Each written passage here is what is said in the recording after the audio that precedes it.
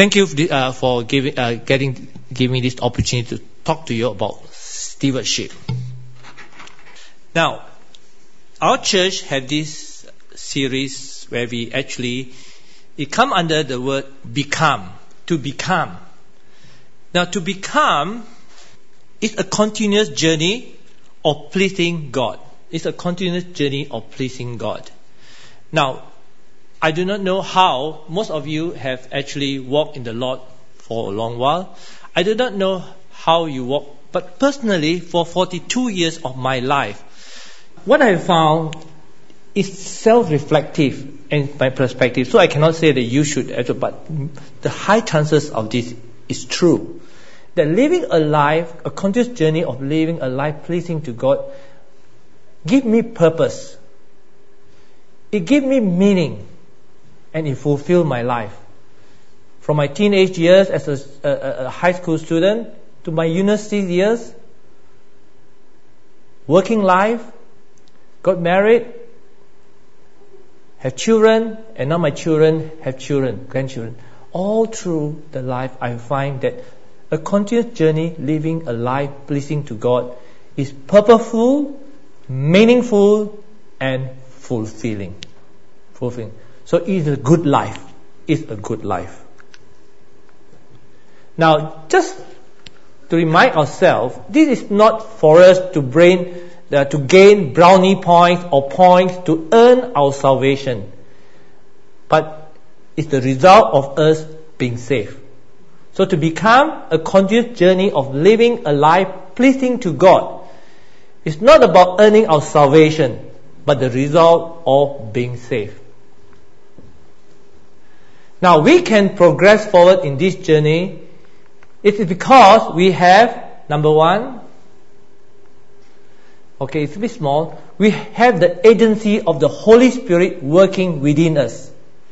We have the Holy Spirit working us. Therefore, we can progress. We can progress. Every child of God have the Holy Spirit within us working out.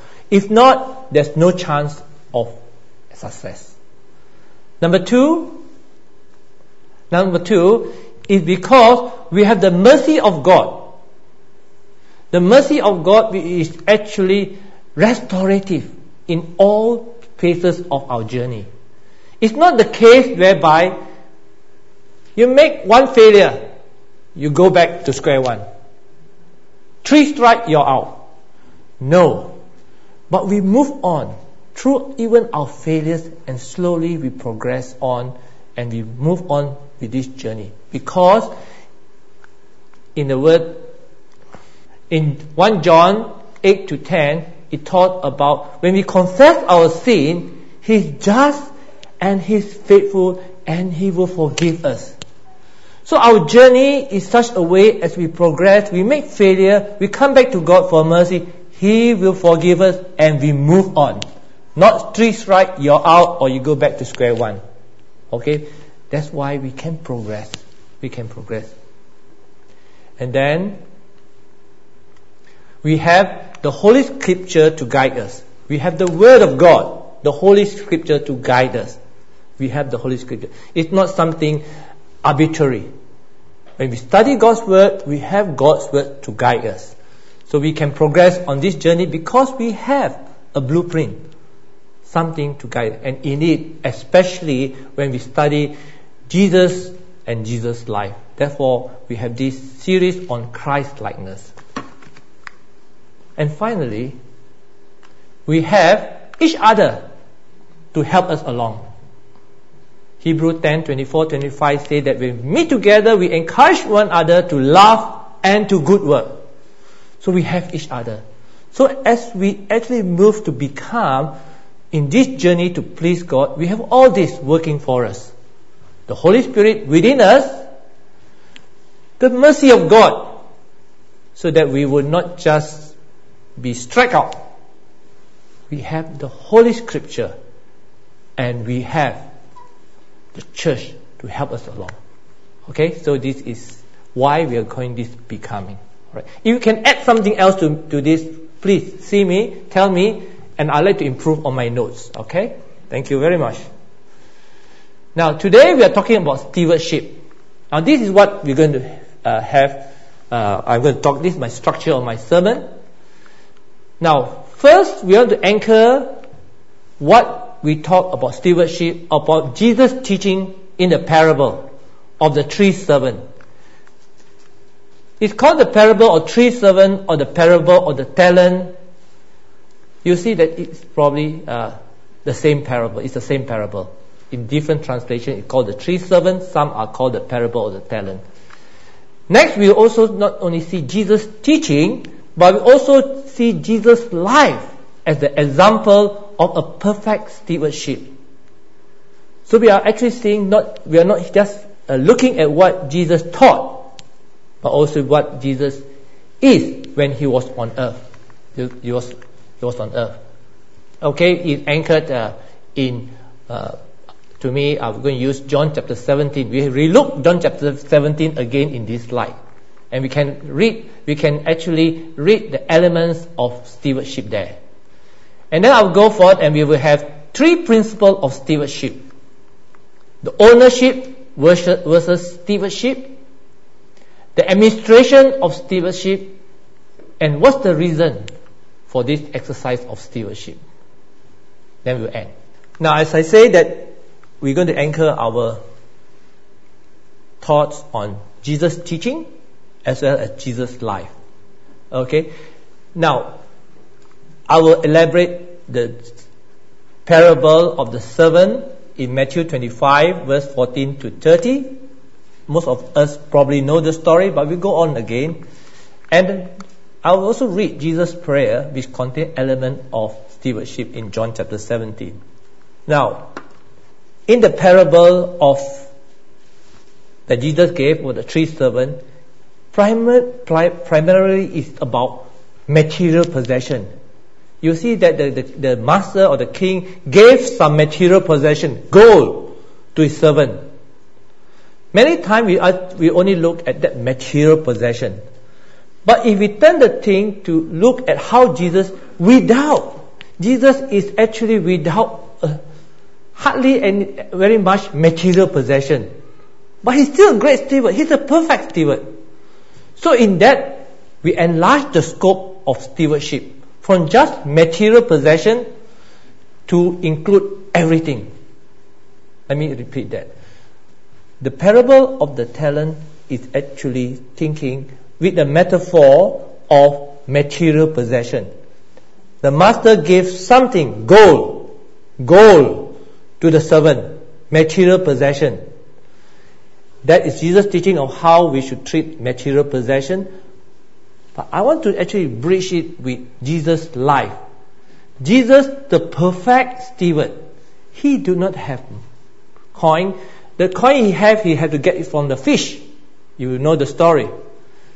And probably he have his clothes. He is actually materially poor. But he is a perfect steward. So by bridging these two, I want to cover that our stewardship is actually about everything. Everything.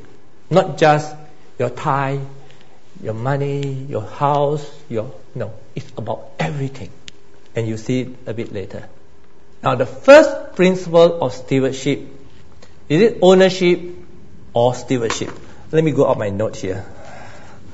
Okay. Can I just read to you, or maybe I'll just tell you the story or the parable of the three servants, as we found in Matthew chapter 25, verse 14 to 30. In that parable, you can open your Bible to that. I really prefer the Living Bible in that because it gives a more contemporary language and we can understand that. Now, it talks about a master who is going on a journey. And before he goes on the journey, he called three of his servants to come to him and say, look here, the first servant, I'm going to give you this much of gold, 5,000 tons of gold or whatever. Actually, he said talent. One talent is actually supposed to be 3 months' wages. So he gave 5 talents, which is 15 months' wages. Gold equivalent to 15 months' wages to the first servant, and say, look here, Now, be responsible with it and actually be good steward of it. He gave it to the first servant. To the second servant, he just gave 2 talents, which is 6 months of wages to the servant. And he said, do the same. Be responsible for this as a steward. And finally, to the last servant, the third one, he gave 1 talent. 1 talent. 3 months salary, which is still a lot to manage. And he said, look here, I'm going off. And he just went off on his journey. Now, the first servant quickly used whatever he had been given, and he started to trade, and he started to work at it. And he multiplied it from 5 talent to 10 talent. Double. And so is the same as the second servant. He took whatever given to him and he multiplied it from 2 to 4. But the last servant said, look here, somehow I think my master is very calculative. I wouldn't want to take risks. Or I don't do anything. So he dug a hole, he buried that gold, and he left it at that, so that nobody knows about it, and so that nobody can steal it. So when the master came back, I can give it back to him. And say, look here, I owe you nothing. This back. And the master did return after some time. And when the master returned, the first servant said, look here, I give you 10 back, 5 which I've earned more, and the 5 you've given me. This is it. To the second servant, I say, look here, you gave me 2, I give you 4 back. And both the master said, look here, well done. Enter into my joy. And I'm going to give you more things to be entrusted of. More responsibility. Enter to my joy, enter to be more trusted, and you're given more responsibility because you have shown that you are responsible for what you're given. Good. Coming to the third servant said, look here, take back. You have given me this much, I owe you nothing, this is what you have. And the master looked at him and said, look here, what have you done? He said, it's because the servant told him, I knew that you are weak, you reap where you do not sow. You take from what you didn't work at it. So I'm giving back to you. Nothing's lost there anyway. So this is it. And the master said, you wicked and lazy servant. You wicked and lazy servant. You could take the money and put it in the bank.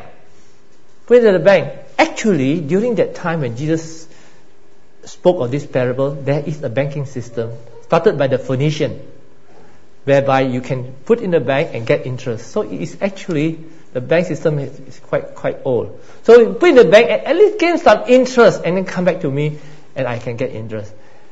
And the master was not happy and said, because of that, take whatever he had and give to the first servant. And the master actually say, cast him out. He have done wrong. A simple story told by Jesus. Now the first principle is ownership or stewardship. Ownership or stewardship. Whatever the master gives to this servant belong to the master, right? But more than that, even the servant actually belong to the master. It's not just what they got, the master gave entrusted to them. The servant themselves do belong to the masters. So everything belongs to the master actually. So the challenge for us is, what is mine and what is God? Now, I believe God entrusted to us, and there's some guideline which He gives. Alright, for example, we will teach our children, say, maybe 10% of what you have straight away set apart for the Lord. And that comes to our mind, And then we'll say that, look here, 10% belong to God. Yes, God, this is yours. But 90% is mine. You get what I mean? 10% of my time I give to God. But 90% of my time is mine. I think that's a challenge for us to say that all is God. All is God. Isn't it a challenge? Because it really is. And I think Elaine brought it up in the Psalm. All is God. Even us. Even we are God. God has His claim on us. All is us. So what is God is what is mine, and that's the challenge. Next is how we do rob God. How do we rob God? Now, even after we have given or done something for the Lord, we rob God of the glory of it. We rob God of His glory of it. Now, when we look at Jesus' life, in His prayer in in John chapter 17, the first thing He prayed was the glory of God. You've gone through all the verses about Jesus and God. He always say, my work is to do the Father's work. I bring glory to the Father. So how do we rob God? Is actually rob God with our agenda. When we do things, rob God of the glory which is supposed to go to Him. That's how we rob God. Now, let me take you. Now, I have the opportunity to go to the Hermitage Palace in St. Petersburg. It's a beautiful, big palace with many, many beautiful rooms. Many beautiful rooms. I think the Melbourne Museum is probably just a small storehouse to this one. There are 2 million art objects, extremely well collected by the Empress Catherine the Great. And she built this palace with all these compartments. There are 2 million. And in it, I saw what we call the peacock clock. It's a big mechanism, look like a peacock, thing moving around to tell the time, everything moving. It's lovely. And then this is the room inside, beautiful, built by Catherine the Great. While we are there, we have a guide. We have a guide she's very good. She's very good because she can take us through, bypass all the queue to a secret entrance, and we get in ahead of the bill, and we have a seamless visit there. And not only that, she will just point to us and explain to us all the artwork, which I would not have a clue what they mean. But once she explained the story behind the artwork or the room and all that, becomes something meaningful, something I find very enriching for the experience. It was an enriching experience because of the guide explaining to us all these things. I came back very awed by Catherine the Great. I forgot who the guy is now.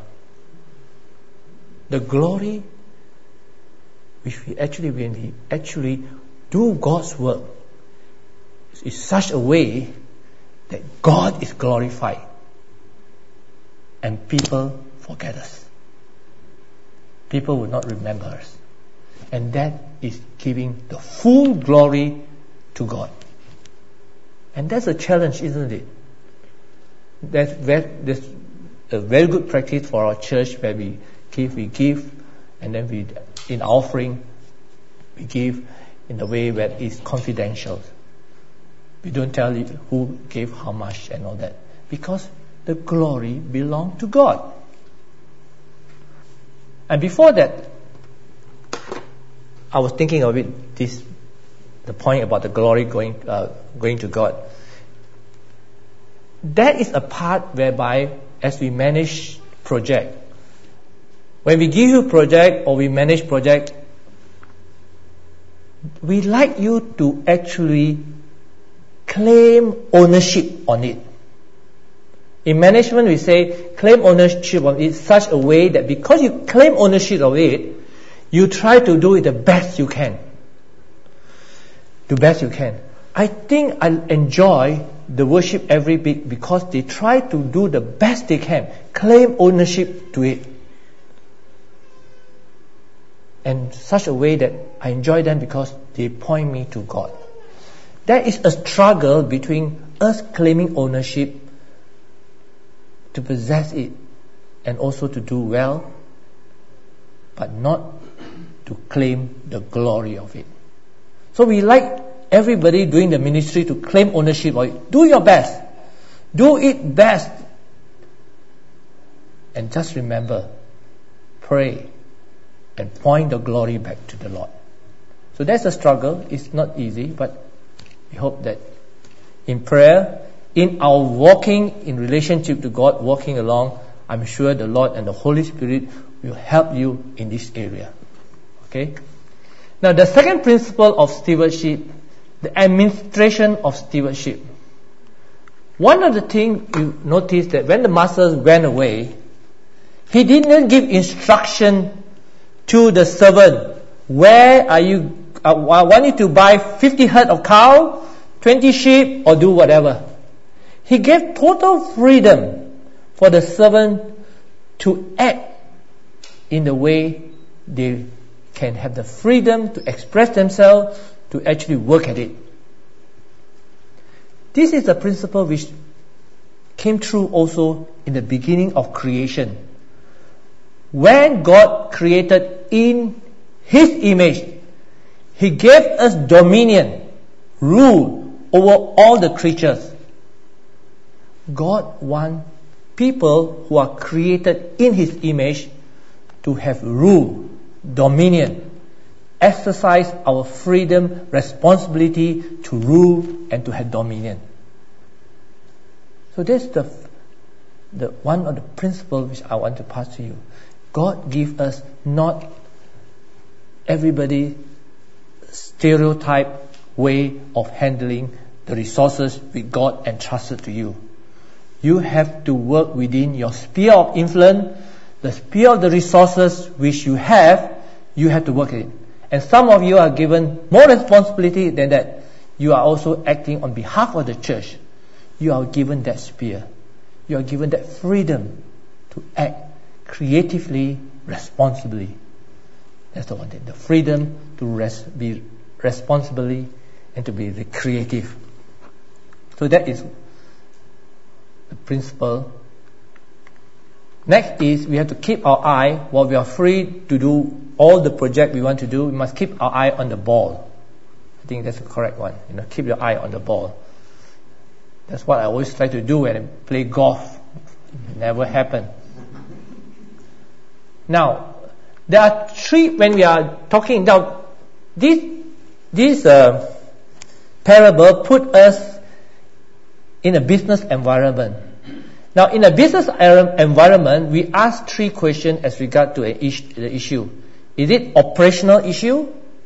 Is it tactical issue? Or is it strategic issue? We actually come across these three ways of responding to a situation. Is it operational issue? Is it tactical issue? Or is it a strategic issue? Alright. Now let me explain these three issues. Operational issue. Operational issue is a one-off kind of thing.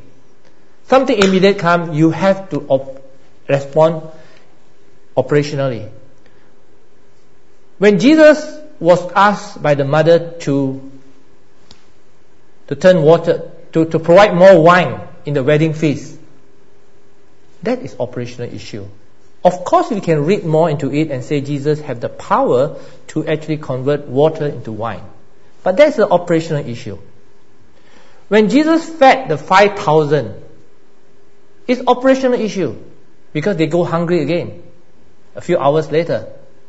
Operational issue. Of course, we can read and we can take that metaphor of how Jesus can be the bread of life and He's God who actually can provide. But these are operational issues. And our church here, we do have an operational issue now. Pray for us as members of the elders. We are meeting tomorrow night and we have to decide on how we actually respond to this COVID-19 in our midst. But it's an operational issue. It will go away. But this is an operational issue. It's a one-off immediate thing. Then there's a tactical issue. Tactical issue. When Jesus was tempted by Satan in the wilderness, Satan offered him all the kingdom if Jesus was just to bow down and worship him. That means Jesus' job is done. He got all the followers he won. Tactical issue. Why don't Jesus just bow down?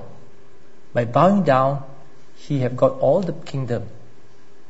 Isn't that what he wanted? When people try to force Jesus to be their ruler, Jesus walked away, as he also resisted Satan, not bowing down to Satan. Sometimes tactical issue, something you can do over a short period of time to push your tactic through may not be the good one. It's tactical issue. We must always question, is it strategic? Does this thing we decide on or to do, is it strategic to our organization, to what we actually are? It's our long-term plan. It's define who we are, why we are here, is our long-term plan. So we must always keep an eye on the ball, that it should always be a long-term plan as you steward God's material possession given to you, all God's goodness, even as you become a steward yourself under God. Go for the long-term plan. So what is the long-term goal? What is the long-term goal? I believe this quite clearly is that it must actually come from preaching the gospel, available the word of God to people. This is a long-term goal. This is a long-term goal. Now there are two things which I feel the Bible says which actually do not perish. Two things. Everything else will perish. Two things. I'm not talking about God.